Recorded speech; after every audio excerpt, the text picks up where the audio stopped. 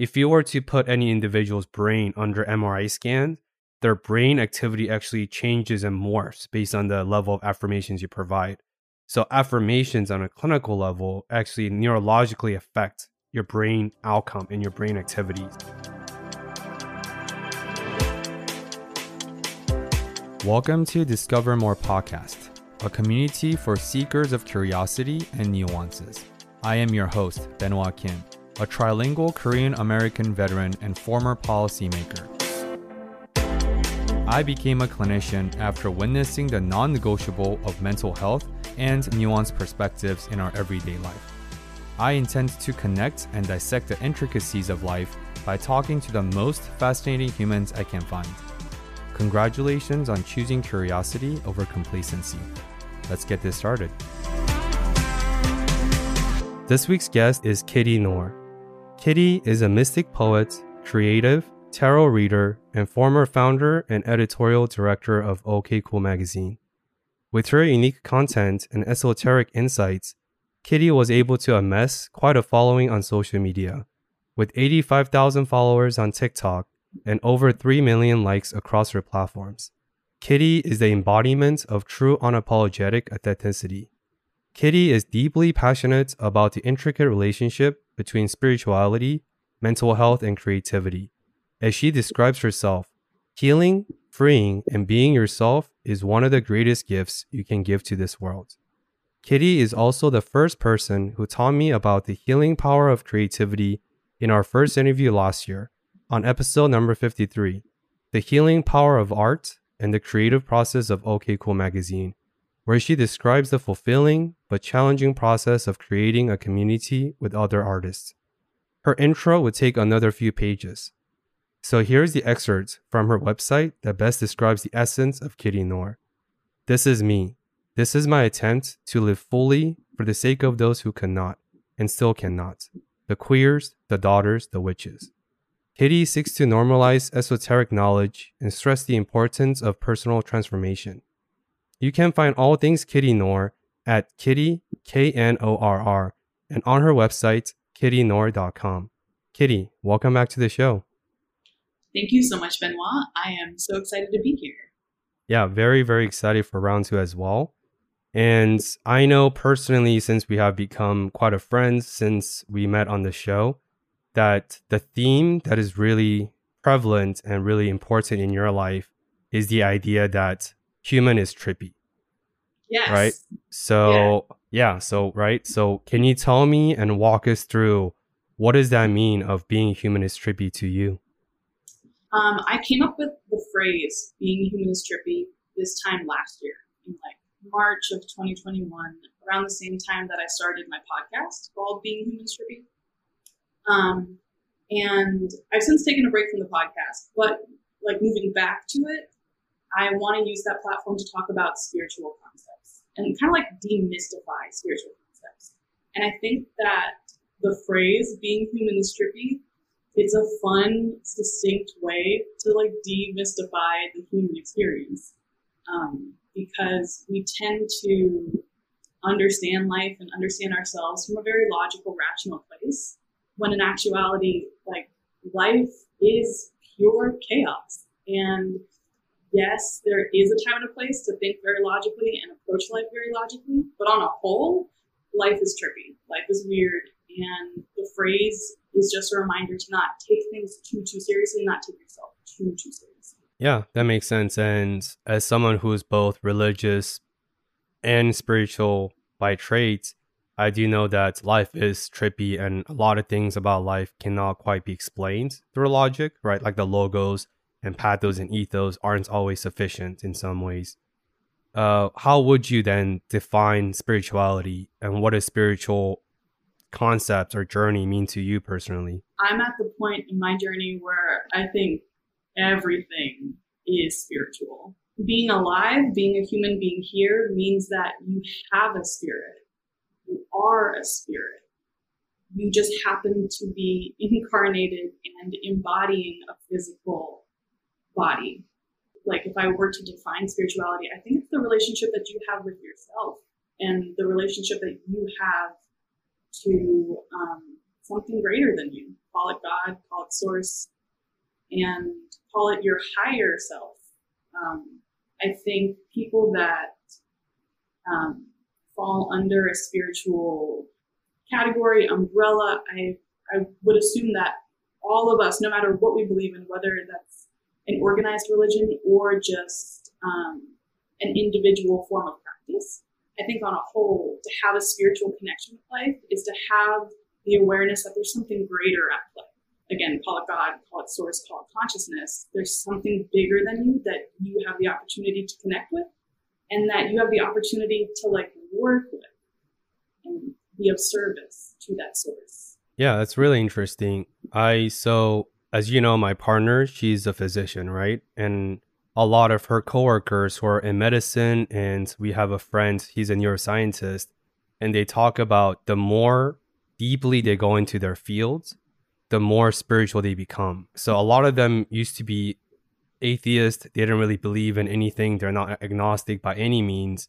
But the more intricate knowledge and the more intricate things they study, whether it's our brains or medicine, I think they find themselves in this crossroad. They're like, it doesn't really make sense. Like all these are so intricately designed. It's holistically designed to create this optimal conditions for life, right? To thrive. And at least my neuroscientist friend, he wasn't as religious before, but I think the more and farther he went into his PhD with neuroscience, he just had so many questions that just couldn't be answered by science, quote unquote. And I sense that. And as we know in Stoic philosophy, like Ryan Holiday's, the book Stillness is a Key, he talks about it's best for us to believe in something that's not in us, because that's how egotism happens. That's how we think we can burden the shoulder of the world by ourselves, right? Like we don't need God. Like Nietzschean philosophy, God is dead, sort of like nihilistic tendencies. That said, Kitty, how has your own spiritual journey unfolded? Because I know you're both religious, or you have faith, but you're also very spiritual in a very esoteric sense. And of course, we'll go down into your esoteric interest and the really cool things you've been doing with your work in your life. Thank you, first of all. But I had kind of the privilege of not being raised religious. My dad's side of the family are Jewish, but they don't practice. And my mom's side of the family are Irish Catholics that also don't really practice. So as a kid, never went to church. And when I had graduated high school, had gone to college, and dropped out, came back home, I started gravitating towards astrology. So maybe around the age of like 19, started gravitating towards astrology and started reading self-help books around the same time. And then the self-help books turned into like spiritual texts. And so my interest in astrology, self-help, and spiritual concepts kind of all morphed at the same time. And so simultaneously, my mom, who was an alcoholic, who passed away a couple years ago because of her drinking, she was in the thick of her addiction. And so that definitely influenced me to stop and question life itself, and dealing with my own mental demons, looking for answers in these spiritual texts, like developing a sense of faith in something bigger than myself is what helped me cope with like watching my mom and her addiction, and like realizing that you can be like next to a person struggling and still not be able to like physically help them. And so around that time, my mom was not interested in being sober, not interested in going to AA, because, or one of her reasons was that AA is very, very faith-based. It's a Christian program, really. And like one of the first steps, if not the first step, is like handing over, surrendering your power to something bigger than you. And that was a turnoff to my mom.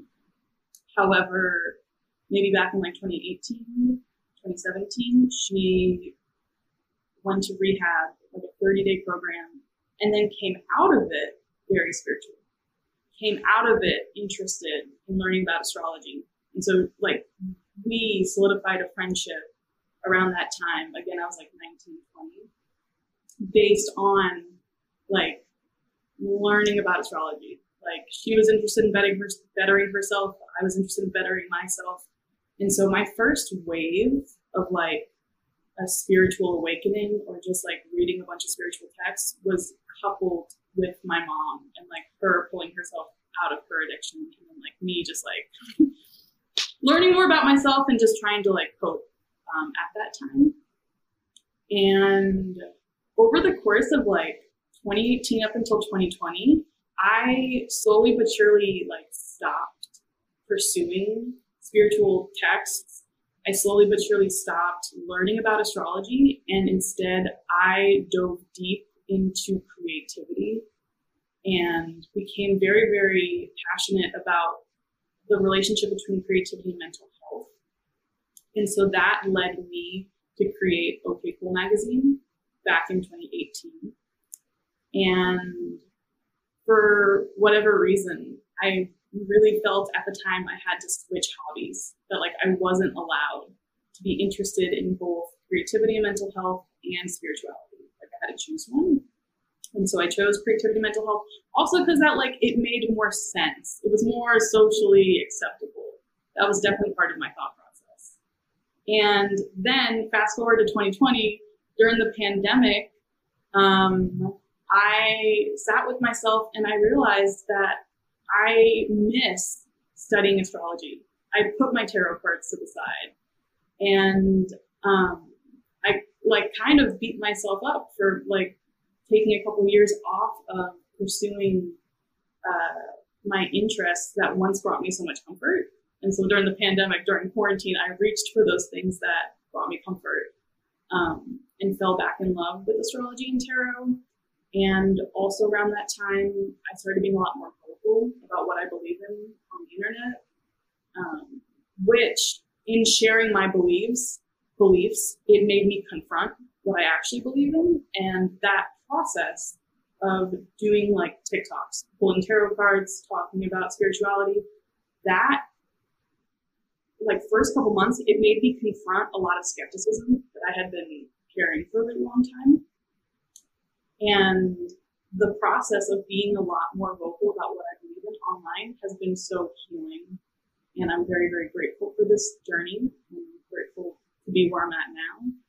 And where I'm at now is a place and time where I put OK Cool Magazine to the side and I really only talk about spiritual concepts online. And now I'm trying to like rope back in conversations about creativity and mental health and find a crossroad. Yeah, thanks for sharing. That's a pretty crazy turnaround. And first of all, I didn't know about the passing of your mother and her catalyzing event into spiritual path that's connected with your astrology love and your adorations for that spiritual aspect. So that shows me that your love for astrologies and esoteric spiritual concepts are really deeply rooted in your lasting connections with your mother before she passed away, right? So thanks for sharing. And I want to talk about a quote that you shared with me the last time we chatted offline, like a month ago, where you talked about when you're truly being authentic, the world gravitates towards you rather than you gravitate towards the world.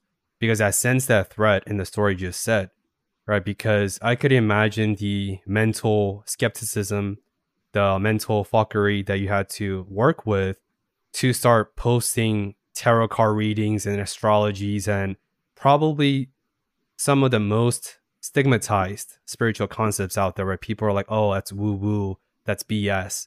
On a TikTok, one of the most active and popular social media platforms in 2022, that must have been interesting on its own. But could you elaborate on what that quote means to you?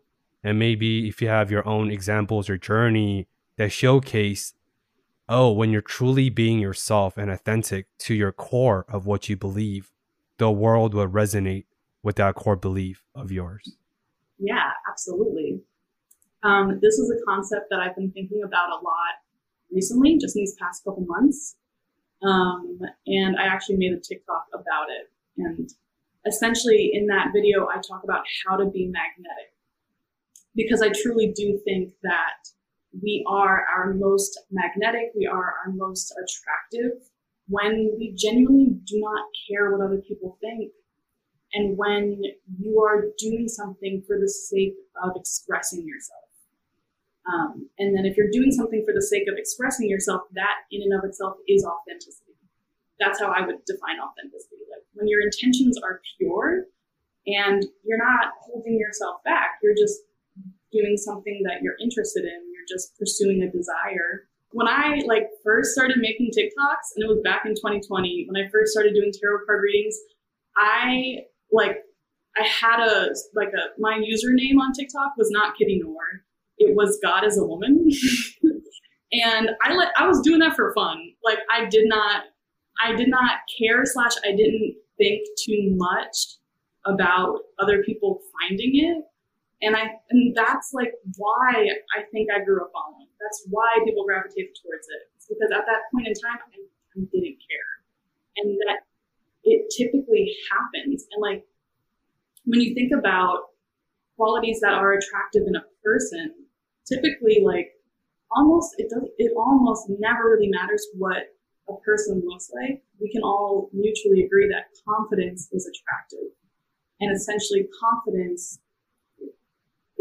I think the Latin root of the word confidence comes from self-trust, trust of the self, to be your own confidant. And so when we trust ourselves, we don't need the validation of other people. And so energetically, when you're good with yourself, you're going to do what you want to do when you want to do it, and your intentions are pure, as long as you're not hurting anybody else. I think that is when you're the most magnetic. I think this world makes space for people who are passionate, for people who are willing to show up and just with curiosity, and people that just genuinely want to participate, people that genuinely want to be there. And we live in a world where, as a content creator, as an artist, there's an algorithm that you want to please. We have this desire to fit in, this desire to be seen, which is that you shouldn't beat up yourself for that. One, the desire to be seen, I think that is innately human. And that is also part of the creative process. When you make something, it deserves to be birthed into existence. It deserves its time in the sun. However, if you are a content creator, take so much stock of how much importance you're placing on the algorithm and whether or not that's influencing what you create. Because the market is fickle. The market changes all the time. Don't worry too much about pleasing the algorithm. Worry about pleasing yourself. Worry about your own authentic expression, because that is the most attractive, magnetic thing in this world. Yeah, that's amazing. I want to table this and come back later about maybe some of the most fascinating stories and examples you've heard of seen in your life among your artist friends about the idea that the world creates space for passionate people. So keep that in mind. We'll revisit that. With what you just said, how do you personally, as a creative, as intuitive creative, as you called yourself, and as a content creator yourself as well, how do you yourself balance this urge to adhere to the algorithm, to the checkbox? Because many of those metrics are valid, right? These are all been tested by trials and tribulations, been tested by many people. So there's validity there. At the same time, how do you still lean into your authentic creative expressions? How do you play around with the interplay of that balance yourself? That's such a good question. And I think that the last time we talked, Ben, I had mentioned a John Mayer interview in which John Mayer was asked this question, how much of his album is for himself and how much of it is for his audience. And he said it's a 50-50 creation. And genuinely, I believe my work is 50-50. When it comes to my content creation, I love when it comes to TikTok, I love sitting down and recording like a 3-minute video, just talking about life, talking about the current astrology, pulling tarot cards. And I create that content for the people that already follow me, for the people who are interested in what I have to say. I know that the odds are slim that that kind of content attracts new followers. Usually it's the 15-second, 7-second, like a fast, like hit of dopamine that attracts new people. And so I typically do a little bit of like 15-second, like some kind of astrology clickbait, basically, to like up my chances of being on people's For You pages. But I hate the phrase that the market is oversaturated, but there is a lot of content that exists. You do want to be attractive. You do want to like aesthetically catch people's attention. But when I feel like I've done all I can to be aesthetically pleasing, I've done all I can to try to get new followers, I try to focus on bringing value to the people that are already there. So that is like majority of my content. I truly want to bring value to the people that are already following, people that are already on my page. Yeah, I feel like that's another struggle that a lot of content creators go through is the tug of war between depth versus width. Yeah. Width is like new exposure, new audiences, new people that resonate with your content. But the depth is people who already are following you, people who already are giving their very scarce and commoditized attention to you, right? Because unless you're a content creator on social media or YouTube, it's hard for you to understand how scarce and how competitive attention is nowadays. With content overload, with motivation, every corner is around podcasts. Every person, their mothers have podcasts now, right? So it's very competitive, as you said. So I feel like that balance looks different for everyone, but I really appreciate your nuanced and balanced approach. So with that being said, it's interesting that you said TikTok or the algorithm prefers 15-second reels, right? Something that's instant, something that's fast, gets you on the FYP, right, pages in the front. At the same time, from my research on your content, some of your most liked content are actually 3-minute clips. So I know a series that you've done is called Rising Signs, and it has over 1 million likes. And those clips it's a series of yours, and those series are actually about 2 to 3 minutes each. Why do you think that is? Because as you said, you went against the grain of algorithm, yet it's one of the most liked content that you have. And secondly, for a novice who doesn't really know anything about astrology or tarot card reading, what are rising signs?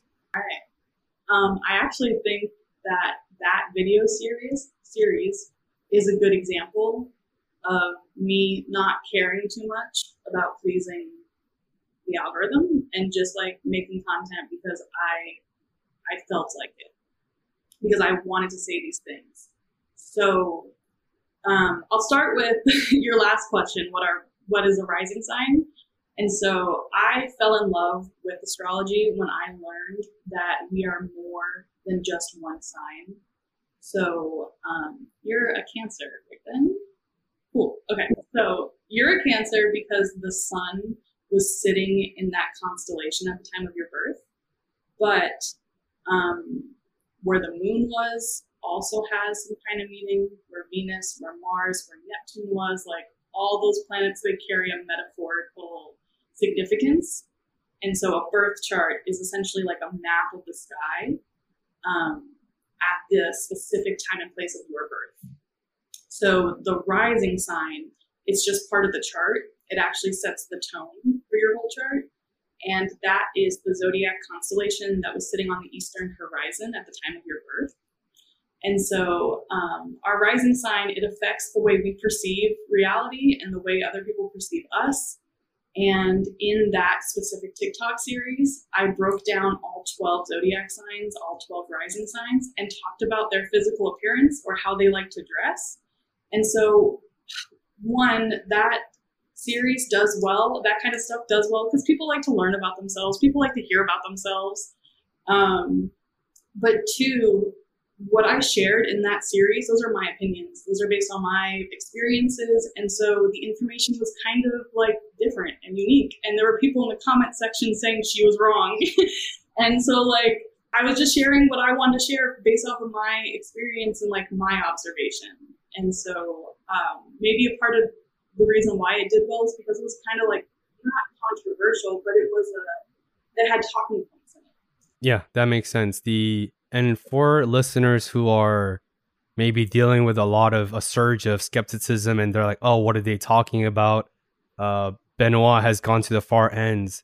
Some concrete thing that Kitty taught me on our episode last year is how a menstrual cycle for women is 28 days. And then the moon cycle is also 28 days.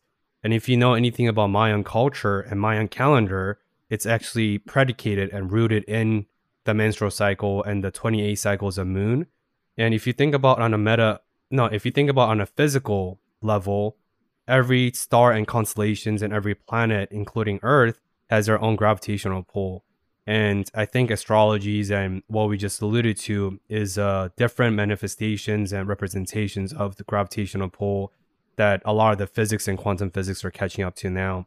But I'm not an expert, but at least from my exposure with Kitty, and if any of this sparks any of your curiosity, I would strongly urge you to do your own research. But I was a skeptic my entire life when people attribute their livelihood or their personality into these attributes of, oh, I'm a Cancer, so I'm too emotional or whatever that may be. And that's not what we're saying. We're saying this is just another lens to view life through, because I think that's how we make life interesting. Because I believe that life itself is inherently meaningless, but I find it empowering because we can view life through the lens we want to equip ourselves with. And I at least find that perspective makes my life a lot more interesting. So I want to continue on this train for a second, because we're talking about the algorithm, different pulls between our authenticity versus how can we serve our audiences or how we expand our legacy, so to speak. One thing that you mentioned to us, and a lot of very successful content creators that I speak to that's been on the show, they always talk about the challenge and the difficulty to resist replicating the template. I know for you, when your TikTok account and your social media first blew off, I know you've got millions and millions of likes with your couple videos that done really well in the beginning. And I know that also gave you this insane level of dopamine hits, right? So we'll talk about that down the road. But one thing that you really had to work through is, how can I not copy everything based on that successful template? Because you know it's going to do well based on certain metrics, based on certain formula, blueprints, etc. Can you walk us through that, once again, balance of that? First of all, how was it journey for you of seeing literally millions of people, millions of humans around the planet who you don't know, who are validating and find your content resonating? And second, how did you resist that urge to not just copy and paste for the rest of your content to come? Yeah. So when maybe I was a couple months into posting TikToks, doing mainly tarot card readings on TikTok, I remember sitting down one day, like in my dad's house, in my little brother's bedroom. At the time, I was quarantining with my family, and so like that was my safe haven, my little brother's bedroom. So I would go there and I would make TikToks all day. But I sat down to do a regular tarot reading, and it wasn't working. I was fumbling over my words, or I just got like frustrated with it, and I randomly decided to record a series explaining the moon phases and what they metaphorically mean and how they affect or make an impact on our energy levels, or rather how our energy levels reflect that of the moon too. So like around a full moon, we're more likely to be a lot more energetic versus a new moon. It's a period of like you need to slow down. It's a period of lethargy and rest typically. And so I like sat down and made a series just talking about moon phases, and that video blew up. That was the video that like took me from like 10 followers to like 40K. Like, it was so fast. I remember like around that time period looking at my phone and being like, oh, I'm gonna hit 10K. Oh, I'm gonna hit 20K. And like, to your question, Ben, about like seeing the numbers come in, when I felt like I didn't have to work for it, or I felt like I didn't have to work that hard for it. So because of that, it was like nothing. It was like, oh, dopamine hit, like, yeah, this is freaking cool. But also like, we adjust as humans, like we adjust to life so quickly. And so even when I hit that 40K, I was like, okay, like what's next? How can I get that again? And so for a while, I only made videos about the moon because that's what works. That's what worked before. And so I was like, so then I like strayed away from doing tarot card readings, and I had to like pull myself out of that and just like get back to just doing whatever felt natural to me. Because the reason why that moon series took off was because in the moment that was natural. I wasn't like so intense or so tense about like talking about the moon and like wanting this to work. Because I think that's also like a common thread in content creation. I think it's pretty common for content creators to say like, I spent hours making this one TikTok for it not to go over well. And something that you don't care about, something that you put less pressure on, that's the stuff that performs well. Yeah, that's I want to zoom in on something you sort of gloss over is when you hit that 40K milestone, because I just want to remind the listeners, she was at 10 followers and she went to 40,000 followers almost overnight, like a happy accident. That joy and that satisfaction, like the baseline of satisfaction, like as you said, it increases because of our insane adaptability to life, to the current of change.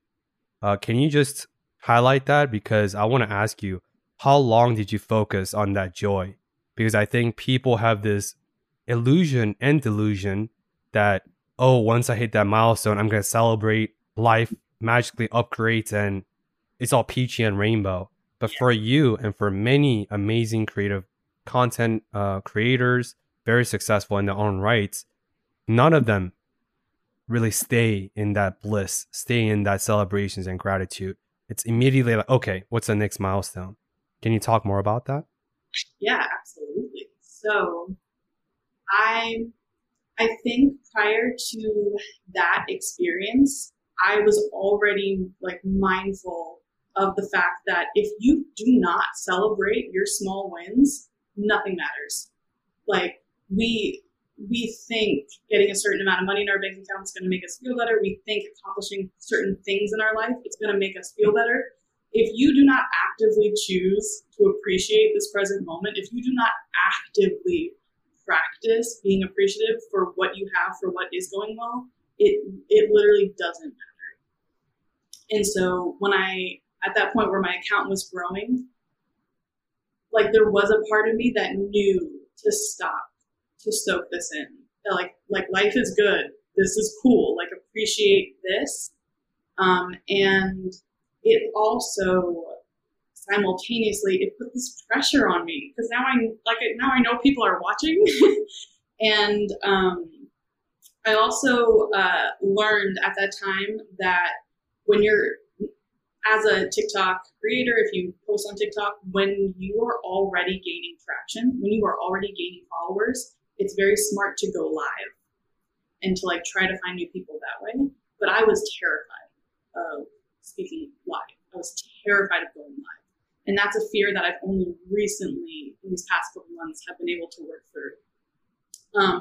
But so I was terrified of going live. I was terrified to like lose followers. And was also like, and that was around the time that like I was mainly focusing on moon content. Like I was still trying to like please people. So it was a very compartmentalized period of my life. Like I knew to enjoy the moment, but I also was now seeking validation from these 40,000 strangers. Or like that pressure of like, there's people paying attention to you.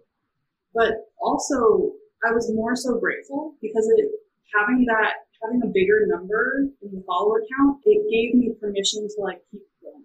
And so I think that is what I am and what I was most grateful for. Because like I said, since 2020, I've been posting a lot of spiritual stuff on social media in general, on the internet in general. But fortunately or unfortunately, it's because when I started gaining a following from talking about spirituality, it gave me permission. Interesting. Yeah, it's almost like the world creates space for passionate people, right? And I see that. And of course, like, it's a very tricky fine balance not to root your validation in external validations.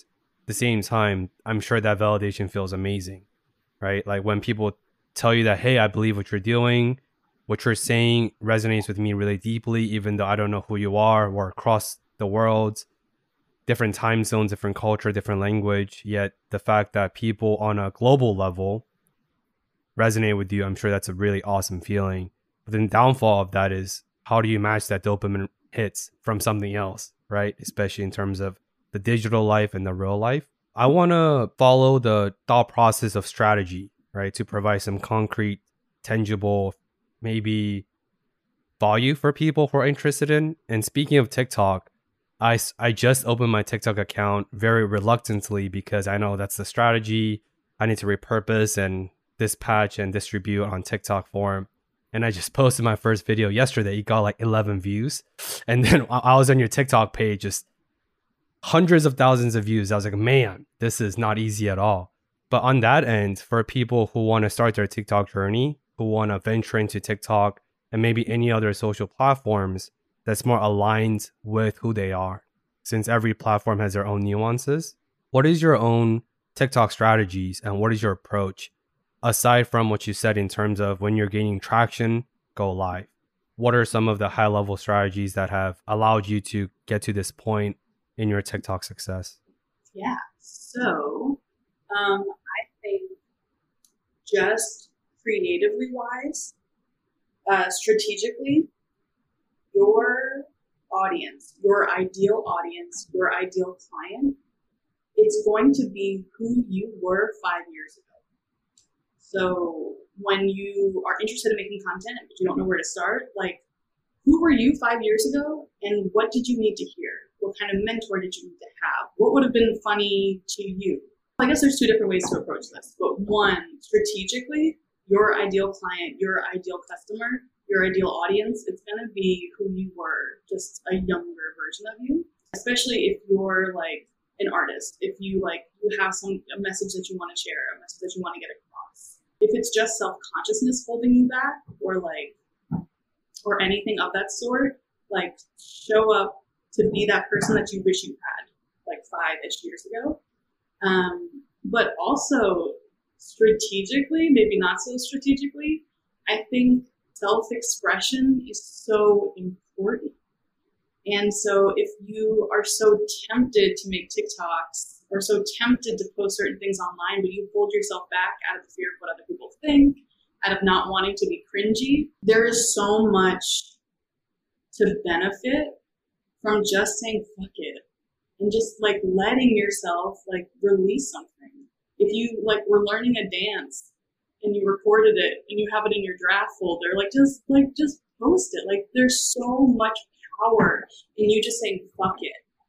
And if you are on the hunt to you build a following, you want to attract people to you, one of the greatest pieces of advice that I can give is to not be too precious with what you post. If you have an idea, go act on it, put it out there. When it comes to you and growing a following for your podcast, shit post, then just post all the time.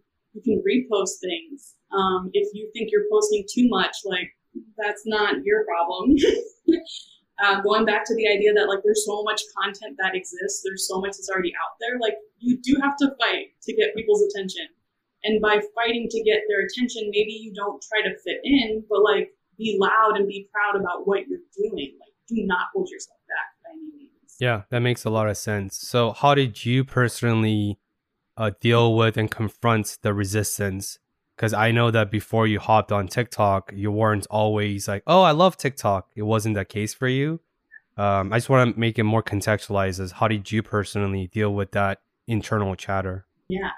That internal chatter has been like the motivating force for like everything that I do.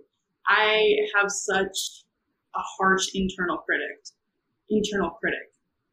And as a kid, I was like extremely hard on myself throughout high school, extremely self-conscious, extremely introverted, but also interested in theater, extremely introverted, but also interested in speech and debate.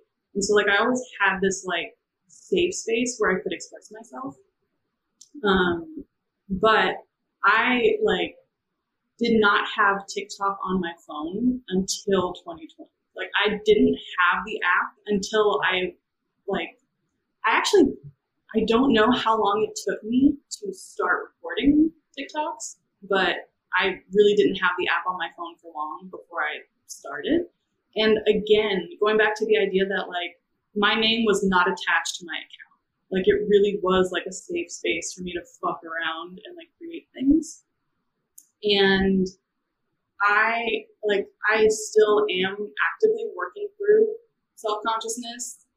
And like only in this past year have I made massive strides. And actually recently I've been thinking a lot about how Instagram and TikTok, they have been like tools and vehicles for me to break out of my shell, because I like part of the reason why I was so scared to go live is this mental chatter, this self-consciousness that I can work through to record a 60-second video, but I can't work through or I couldn't at the time to like actually sit down and go live and just like talk to like whatever, a bunch of strangers. In regards to advice and what helped me working through that is literally just practice. It's very rare for you to wake up and be like, oh, today's the day. And conquer the thing. And even if you do feel like, okay, today's the day I'm going to conquer the thing, there's still a part of you that's always going to be scared. And that anxiety, it keeps us safe. It keeps us from like biologically getting ourselves into trouble, right? But a surplus of anxiety doesn't help anybody. And like working through your fears literally dissipates that anxiety over time. So you have to practice. You have to show up. You have to keep making videos. You have to keep talking. Like you just have to keep creating. Yeah, and of course, like I believe all cliches are tropes, but there's a lot of truth in cliches. Is if you want to get faster at running, you run more. Mm-hmm. If you want to jump higher and dunk a basketball, you attempt to dunk more. It's very obvious, but it's almost like the truth is so obvious that it's disguised in plain sight, where people think, oh, to be good at something, I need to really refine and I need to really practice in the down key. And then finally, I will get out of my cocoon and become this butterfly. It's like, no. If you want to be a butterfly, you need to fly more, right? It's not the other way around.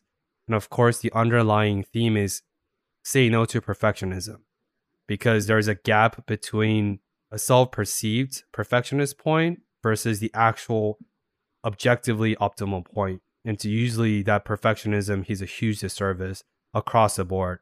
I used to be a victim to that. My mom was. I know you were. A lot of people are. But I think once you shed your layers of perfectionism, there's liberation on the other side. Oh, absolutely. Yeah. I want to revisit something that you talked about in terms of Life is Trippy and Full Moon, right? Mm-hmm. Which is the Moon series that really put you on the map, so to speak. Last year, it blew my mind, and I actually confirmed this with my partner who works at a hospital. You talked about during full moon, there's heightened energy, right? Energy vortex or heightened activities globally. And I was like, yeah, right. What does that mean? But one of the examples you said is if you examine hospitals or ER, right? The influx of patients and the intensities of their physical trauma and the ER needs also increases. I was like, there's no way that is true. I asked my partner and I spoke with a bunch of ER physicians. They all confirmed that during full moon, it is the most intense and the wildest patient stories in the ER or ICUs or critical care unit.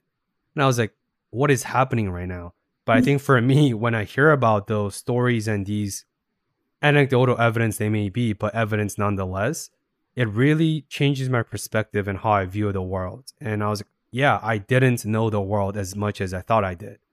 And I think it's that unknown makes life more interesting. Because if you know everything, what's the point, right? So I just want to provide that concrete example for people if you're still finding yourself resisting to this conversation, because it's very much real, but then it's as real as you want to believe it to be. So I want to revisit what we tabled early on in the conversations in terms of some of the cases or success stories that you know among your artist friends or your artist network in terms of the world creates space for passionate people. You aside, because of course you are the shining example of that question, but in your personal life or professional life, does any other really cool, fascinating case studies come up for you when you're like, the world does open up and the world does indeed create space for people who are unapologetically passionate about what they do or what they believe? I'm being brought to like the people that I admire, and so the content creators that I look up to that have paved the path before me. And so like Gala Darling, Angela Gallo, Gabriella Rosie, these are just names of women that have like essentially created financial freedom, creative freedom for themselves by just being themselves, posting online. And so like Gabriella Rosie is an artist who has turned her like painting business, her jewelry line, her clothing line into a brand that like pays all of her bills. And she has like maybe 15, 16, maybe like 20K followers on Instagram. And so that to me, and she's like maybe in her like late 20s. So that to me is so exciting and so motivating. Just because it's this like, she's this average girl. Like, yes, there's millions upon millions of artists that already exist in the world, but she chose to unapologetically just like share the stuff that she makes online. And she has attracted a large audience, but not like millions. And she's still making a living by doing what she loves. Like she's still making a difference, like serving this community. And an example like her makes it feel so accessible. Like that's the dream. That's my dream. And so in terms of like the world making room for passionate people, I believe that is true because of the people that I look up to, because it's worked for them. Yeah, that makes sense. Yeah, that's pretty crazy. And it reminds me about Tim Ferriss's idea, 1,000 true fans, right? Is you don't need 1 million following if you have a core 1,000 true fans that resonate and that will support you to the end of the world. That itself is enough to create a business, to make it self-sufficient, to make whatever you're doing profitable or sustainable. And that's something that's been supporting the podcast, and it's something that I've carried forward with the podcast since 3 years ago is don't care about the millions or hundreds, thousands. Find that 1,000 true fans and serve them to the best of your ability. And I think your story just perfectly examines that. I want to take a soft pivot into the creative avenue with the journey that you've departed since OK Cool Magazine. I know that based on your pivot and your pivotal journey through saying no to OK Cool Magazine to double down on your creative aspect, and I'm sure, and of course, you learned a lot of lessons along the way, but something really cool happened on the other side is you're able to self-publish a book, right? About tarot reading. And first of all, the paper front cover is so aesthetic. I love the design. It's really cool that you were able to go from a magazine to a book. What has that journey taught you so far? And can you just walk us through that journey? Yeah. So, first and foremost, I'm a writer. I love to write. I love poetry. That's my bread and butter. So, back in 2018, when I decided to make OK Cool, that was because I was a writer who was struggling with imposter syndrome. And so I created a magazine about mental health for artists, and like reached out to a bunch of like creative friends that I had, and like found people through Instagram that were interested in being a part of this magazine that essentially was just about having conversations about imposter syndrome, about how to work through self-doubt when you want to pursue a creative path. And so learning how to like create a magazine, like physically like finding websites that I could use to print that zine was very, very, very helpful. Throughout the course of our life, there's like no such thing as a wasted time. Knowledge always compounds. Even an experience that you have that seems very random, the odds are good you're going to take something away from it that's going to help you later on. So the process of like trial and error, figuring out how to create and edit and make a physical print magazine helped me learn so much about self-publishing. And so by the time that I knew, actually years ago when I was first learning how to read tarot cards, the idea of creating like a tarot journal or like a tarot book, like the seed of the idea was there. And so in August of 2021, I published a book called Tarot Affirmations, Self-Fulfilling Prophecies. And essentially it's just a collection of affirmations that are based on every single card in the Rider-Waite tarot deck. And it's perfect for people who are either very new to tarot or for people that aren't super into it. Like if you have a deck of cards, but you're not like well versed on the meanings, it's perfect for a person who just like wants to pick a card a day and then flip through this book and it will give you an affirmation based on that card. But self-publishing that was so easy because I already had the prior experience of like struggling with trying to figure out how to publish OK Cool.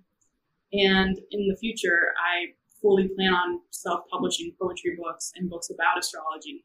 And that's going to be even easier because of this past experience publishing that book. Yeah, and also just a sneak peek, if I were you, I definitely want to stay till the very end of this episode, since Kitty will be demonstrating and reading a few of her finest poetry writings and content. And Kitty is a phenomenal poet and writer, since I can't write poetry for anything. So please stay till the very end for Kitty to demonstrate some of what she's talking about. And yeah, that's really cool because I do think that people underestimate the power of affirmations.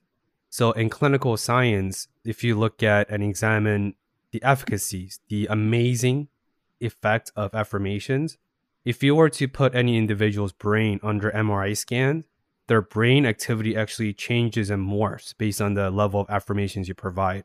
So affirmations on a clinical level actually neurologically affect your brain outcome and your brain activities and your shape of your amygdala, which is responsive fight, flight, or freeze. So affirmations are really real, and people who adhere or have some sort of a daily affirmation practice, at least in my personal life, I've seen the efficacies of that. I definitely want to highlight that for people. Once again, she's Kitty just viewing through the world through a different lens, but a lot of that is grounded in science as well. So for you, I want to dive into your bread and butter, right? Astrologies and tarot card reading. It's very interesting because you view those vehicles as toolkits for self and personal transformations, personal empowerment. I interviewed a podcast interview with a life coach and a friend of mine, Oliver, that will go live soon on YouTube. He told me he has a really deep interest in starting a podcast as well. And he told me that he wants to start a podcast because he's a life coach. He wants to examine the universal, timeless, personal empowerment, self-help ideas because it's really universal across time and culture, right? But he want to view that through the vehicle of anime. Like he's a huge anime lover and he wants to dissect and synthesize and distill personal development toolkits from some of his favorite anime. I was like, dude, as an anime lover myself, I think there's a lot of space for that. Likewise for you, you view the same thing, right? For him, it's anime, but for you, it's tarot card reading and astrology. But at the end of the day, you want to use those as vehicles to empower yourself and others. Can you tell me more about that? Is Why is that for you? And what are some of your approaches and what does that all mean? Yeah, absolutely. One, I'm not into anime, but I think that's so interesting and so fascinating. Because at the end of the day, as humans, we're storytellers. So we love story. For whatever reason, our consciousness perceives life in a very past, present, future, beginning, middle, end. Our lifetime is a story. When we talk about other people, we're sharing stories. And so when it comes to something like anime, it makes sense because that's like a genre filled with a bunch of different personality types, character-wise, story arcs. And I approach astrology and I approach tarot cards in literally the same exact way. Astrology is an ancient framework for understanding time. And so there are 12 signs of the zodiac. And in tarot, there's like 78 cards, but essentially both are reflections of the hero's journey. The zodiac wheel, it starts with Aries, which is a fire sign. It's the ram. It is the initial spark of inspiration. It's the seed of life. And then we make our way through the 12 signs, and every sign has their own story. And we end with Pisces, which represents like morphing back into the unknown. And so Pisces is represented by the two fish, and it represents like consciousness being an ocean of sorts. And so like it's the point of return. And so, like I said, I fell in love with astrology when I learned that like we are more than one sign, we have a chart. And honestly, like learning that you have a chart, this ties back into what I was saying earlier about the fact that like people want to learn about themselves, people want to hear about themselves. Learning how to read an astrology chart, you can definitely treat it like a reflection or a potential tool to understand your personality more. What I like about astrology is that it's a belief system that leaves room for both destiny and free will. So looking at a birth chart and be like, okay, you were born with these strengths, you were born with these weaknesses. At this point in your life, this might happen. And like, this is how to like work with what you have. And so, when I first learned about astrology, all that made me feel so seen. It made me feel special. It made me feel like I had a mission. I had a purpose. Like it made me a lot more aware of myself. I later on found myself in therapy, found myself reading those self-help books. And like, there are definitely other ways to psychoanalyze yourself, and astrology is just one route. And so the crux of like why I believe in this stuff stems from the fact that we exist within two different matrices. We exist as humans within two different worlds. We participate in man-made political, social, economic systems that teach us to perceive reality in a very specific way. And even if you do subscribe to like an organized religion, you're still being taught to perceive reality in a specific way. And actually, like even believing in astrology, like there's certain guidelines. So it's like, this is the way things work. It's a framework. But we also exist as organisms that are just part of an ecosystem. Like at the end of the day, like we're just mammals, we're creatures that are part of this planet, we're part of this cosmos. And so like we do live in a framework that teaches us to see ourselves as separate from nature.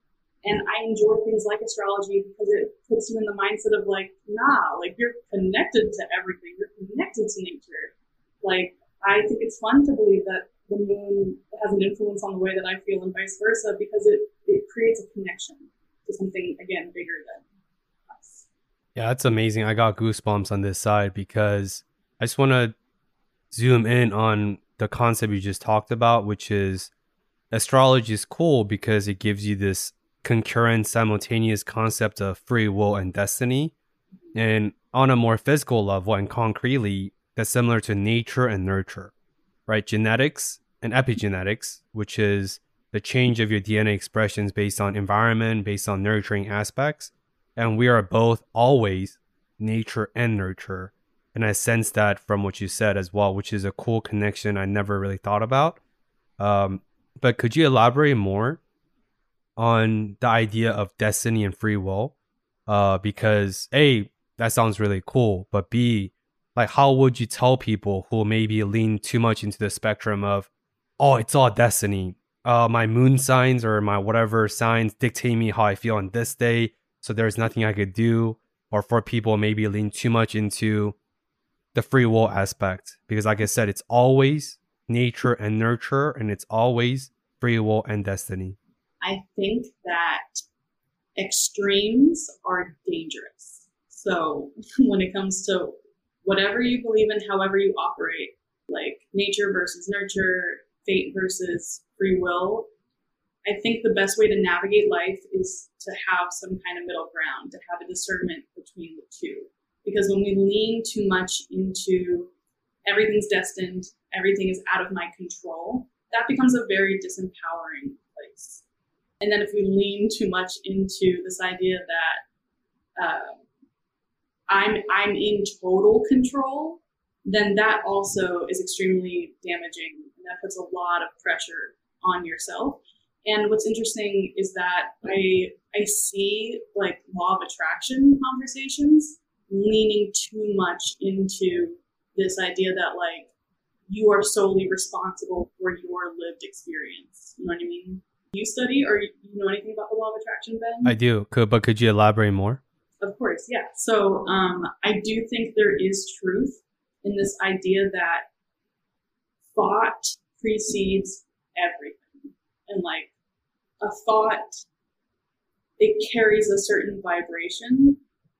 And so on a molecular level, everything is energy. So whatever is vibrating at the same frequency, it's going to resonate. It's going to meet each other. It's going to see one another. It's going to recognize one another. But at the end of the day, like you are a part of nature, but you're not all like you're a spark of consciousness. You're a spark of God, a spark of source, but you're not in total control. So you got to work with what you got.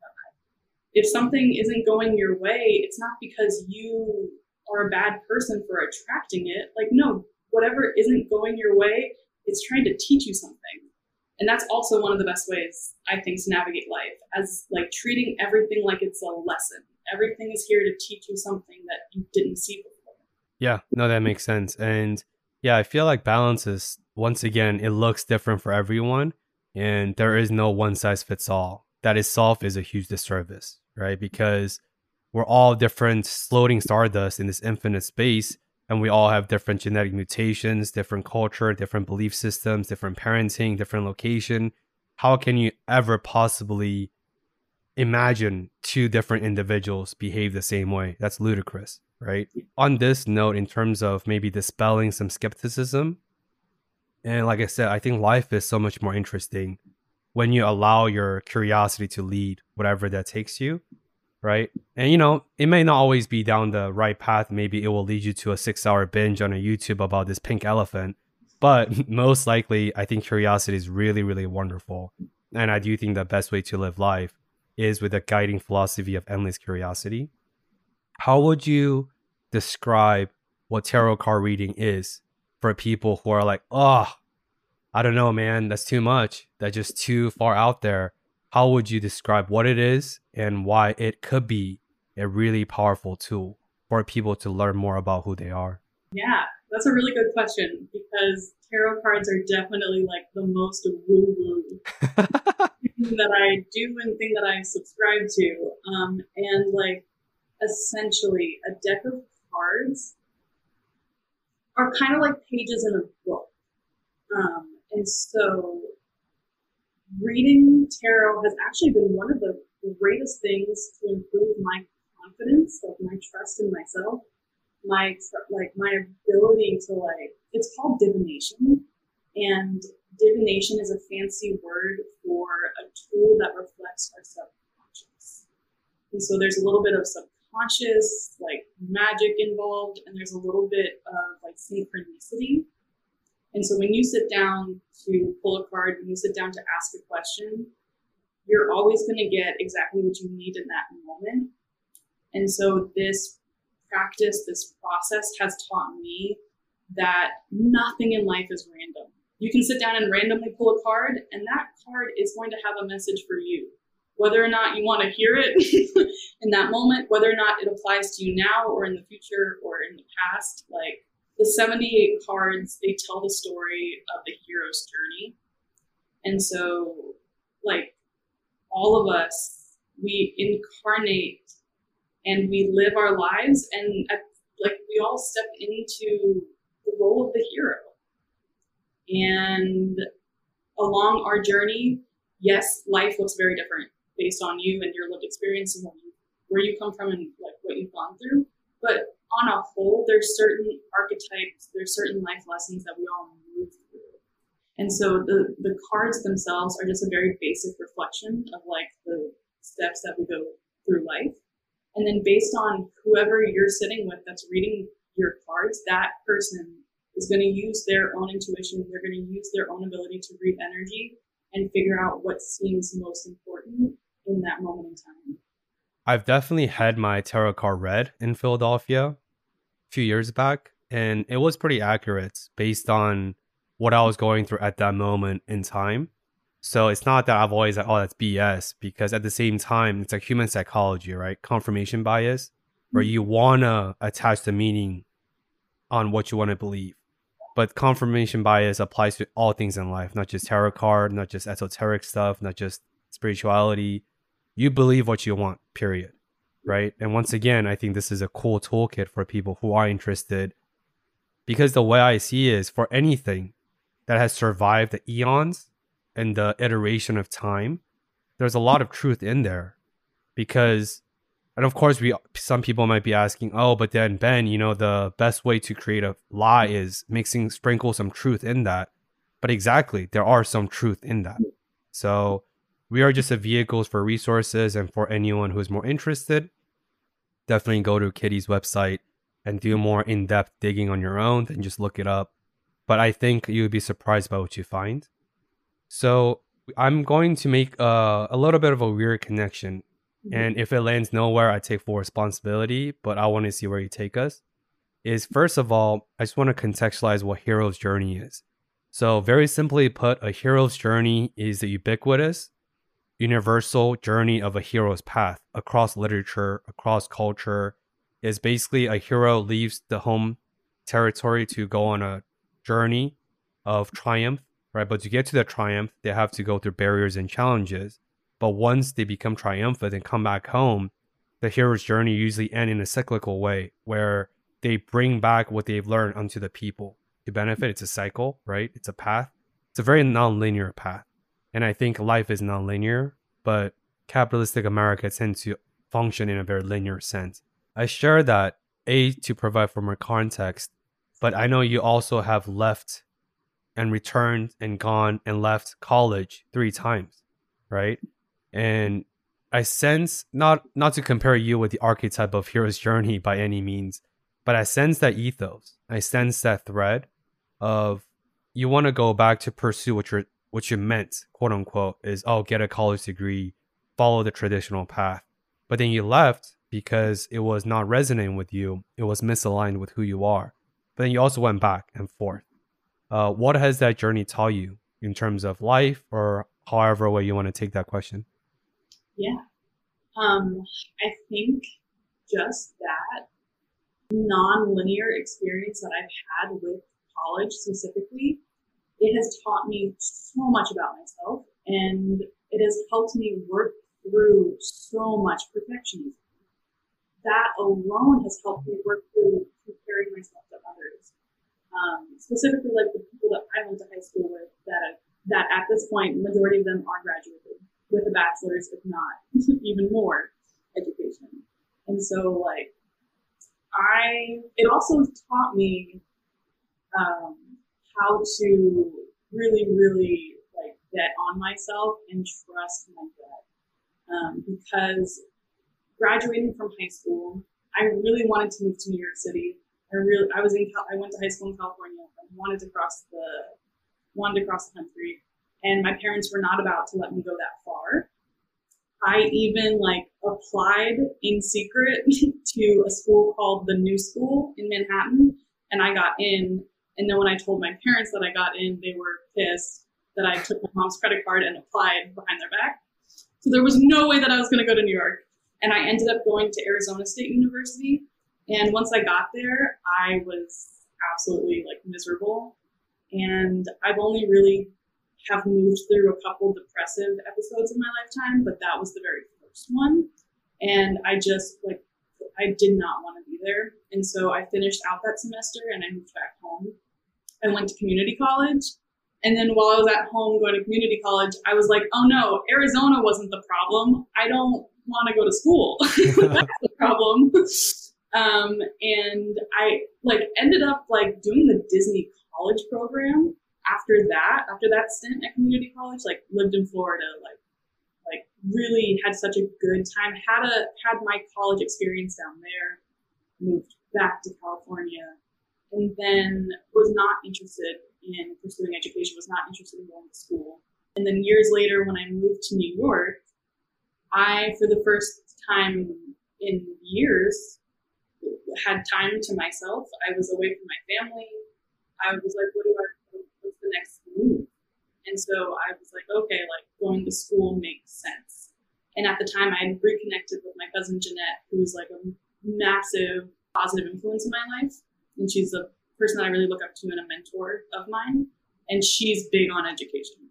And so I listened to Jeanette and I went back to school, and I went back to the New School too. I actually got to go for like a semester, and then COVID hit and then everything went online. And then while I was at home in California participating in classes online, I felt it wasn't resonating anymore. I was like, I don't want to do this. And so I chose to leave school, have not been back since. And then like, it's not even a thought. Like, I'm not interested in going back to education and going back to college. I do think that this is, with the creation of the internet, like this moment in time and moving forward, I'm very curious to see like what happens generationally, because I think moving forward, college is not going to be as required as it once was, as necessary as it once was, just to make a living in the world. But this past like winter over Christmas, I was sitting at the table with my dad and my stepmom, and they were like, we think you should go back to college. And that blindsided me. And it made me so angry and like upset, and I was immediately defensive. And then I had to sit with myself and like, why am I so defensive? And it's because it would have been a form of like self-betrayal for me to go back at this point.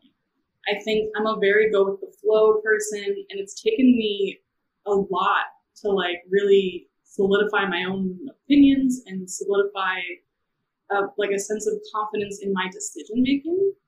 And like I knew with every fiber of my being that if I went back to school, like it would be a form of self-betrayal. Like, it's at this point in my life, like I know myself more than I knew myself before.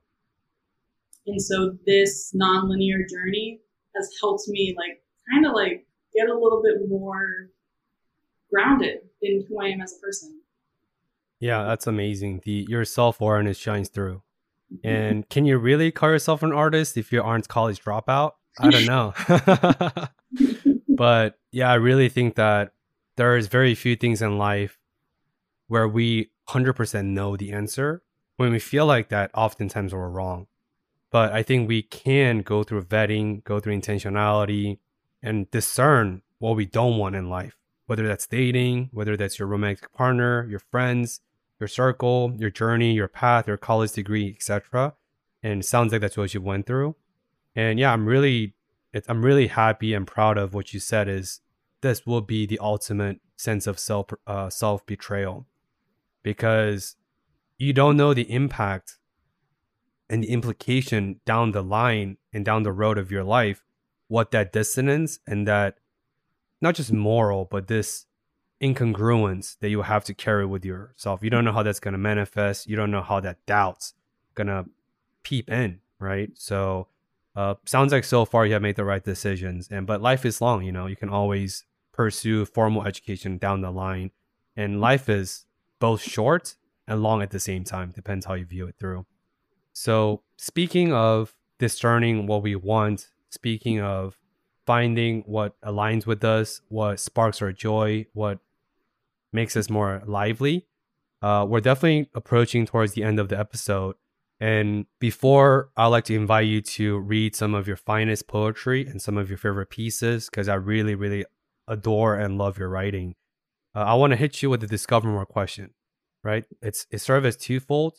Fold one is, what is a domain or subject or a topic in your life or professional life you want to discover more about after this really insightful and awesome conversation?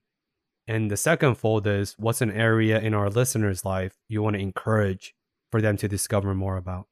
I think that I want to discover more about religion, ancient religion,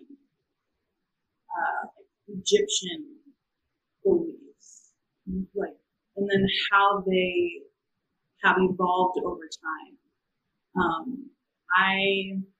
I've always been very, very fascinated with philosophy and with like other cultures' belief systems, but I've never like dove in and doubled down. Like, also very interested in like Hinduism, and like I have a stack of books that I like have like been meaning to read about just like mysticism and different cultures' approaches to mysticism. And I know that in taking the time to pursue different avenues of religion and philosophy, all of it comes together. Like you were saying earlier, there's a little bit of truth sprinkled in certain teachings. Personally, I think that there's no one system that is the ultimate truth, but rather there's a little bit of truth in everything. And so at this point in my life, I really want to prioritize discovering more about specifically like Egyptian culture. What's an area you want to encourage the listeners to discover more about? I might be cheesy, but I would encourage, if you're listening, to truly discover more about yourself by getting curious about your own fears. I truly think that our deepest, darkest, scariest fears, there's the reason why we fear that thing so much.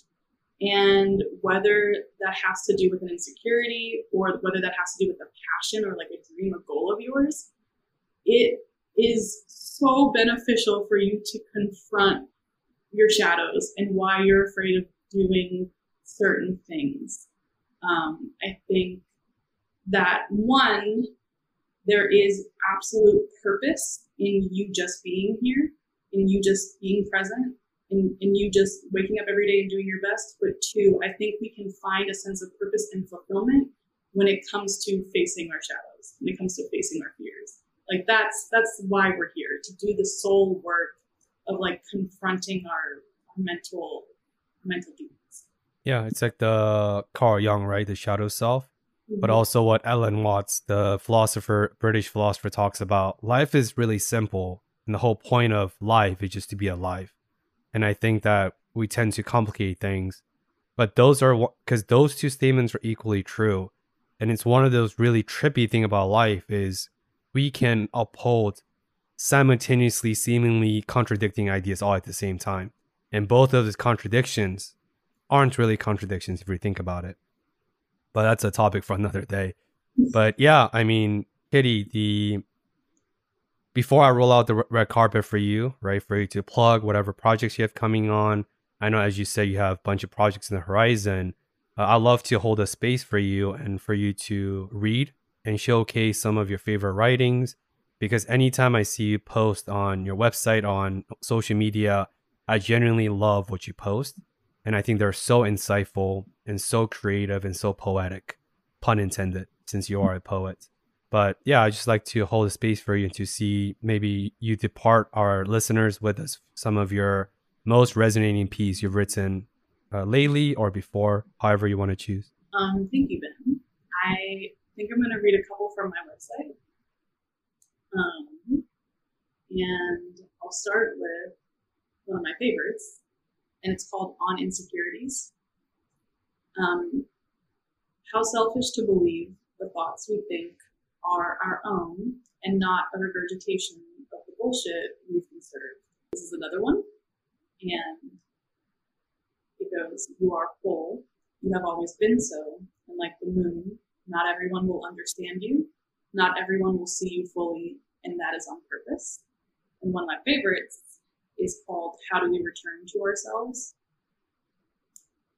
We return to ourselves by taking up space for no other reason than one of joy. To do anything less is to crush our spirit. And that's like the crux of really what I believe in and what I'm passionate about and like what I want to help other people like get, is that it's so important for you to pursue expression, for you to do the things that you're interested in, for you to do the things that set your soul on fire. For you, it's so important for you to take up that space and just pursue joy, because life without that it's not as, it doesn't feel as good. Yeah, and capitalistic America is so great and master the art of putting you in a box, and they're never gonna give you the opportunity to create that balance or create that free expressive outlet. So we have to forcibly insert ourselves into the space by cultivating such space. So yeah, I mean, and to anyone that's listening, those are just the three of many arts and poems and creative writing that Kitty does on a daily basis, honestly. So I will strongly encourage you to check it out. For me personally, anytime I read her writing, it does give me endless inspirations, because I do think that creativity both heals and inspires. So with that being said, at such a mic drop moment, nothing for me to roll out the red carpet for you, Kitty. How can people connect with you? What are some of the exciting projects that's on the horizon? And where can people learn more about all things fascinating things that you do? Well, my name is Kitty Noor, and it's KITTYKNORR, and that is my handle on Instagram, on Twitter, on TikTok, and I have a website, www.kittynoor.com, and I am currently offering birth chart astrology-based readings as well as tarot card readings. Like I said, I self-published that book, Tarot Affirmations, if you're interested in that. But currently, I'm working on creating and launching an online course teaching other people how to read tarot cards. And I think that has so much value in it. Like just the act of being able to read for yourself. Like it's one thing to have the experience of like going to a psychic and like having another person like read for you, but like I was saying earlier, learning how to read tarot cards, it taught me how to trust myself. It taught me how to like see myself as a spirit that is connected to all that is. And so it's definitely a very, very like demystifying the mystical process of like learning how to read cards for yourself, learning how to read for yourself. Very self-reflective. Highly recommend for people that are just like interested in spiritual stuff and like that are on a personal transformation journey. I think learning how to read tarot cards, it's a woo-woo, it's a weird like plot twist for some, but it's been such a healing activity for me. And yeah, that's pretty much it. That's what I got going on. Awesome. Yeah. So, and as always, I will include the show notes in the episode link below as always. And yeah, this is such a joy and such a fun time, because I do believe that the ability to create and creativity is deeply encoded into who we are, our essence, whether you believe we're creative beings or not. Prehistorically, right? Our ability to create is what put us on the apex predator map. Like I said, I do think that if you navigate this world with a certain blinders on, it's going to limit in what you are able to receive. And I think the best way to do that is just to be openly curious. At the same time, not to be too open, because as we know, a lot of hippies, as I call them, their plane departed into the ethers, but the plane never came back down because they got too caught up in the being and forgot the meat suit. But we're a human being. And in that sense, Kitty is someone that's really grounded in reality. She's very analytical. She's very grounded. at the same time, she does share a lot of these esoteric insights and interests and preferences, and this unique worldview to view the world through. So yeah, please connect with her, check out her website, check out what she has to offer. But at least for me, I have endless joy anytime I talk to you, especially on the podcast. And with that, thank you for always listening to us and joining on this week's train of Discover More. And as always, hope to see you again next time. Thank you.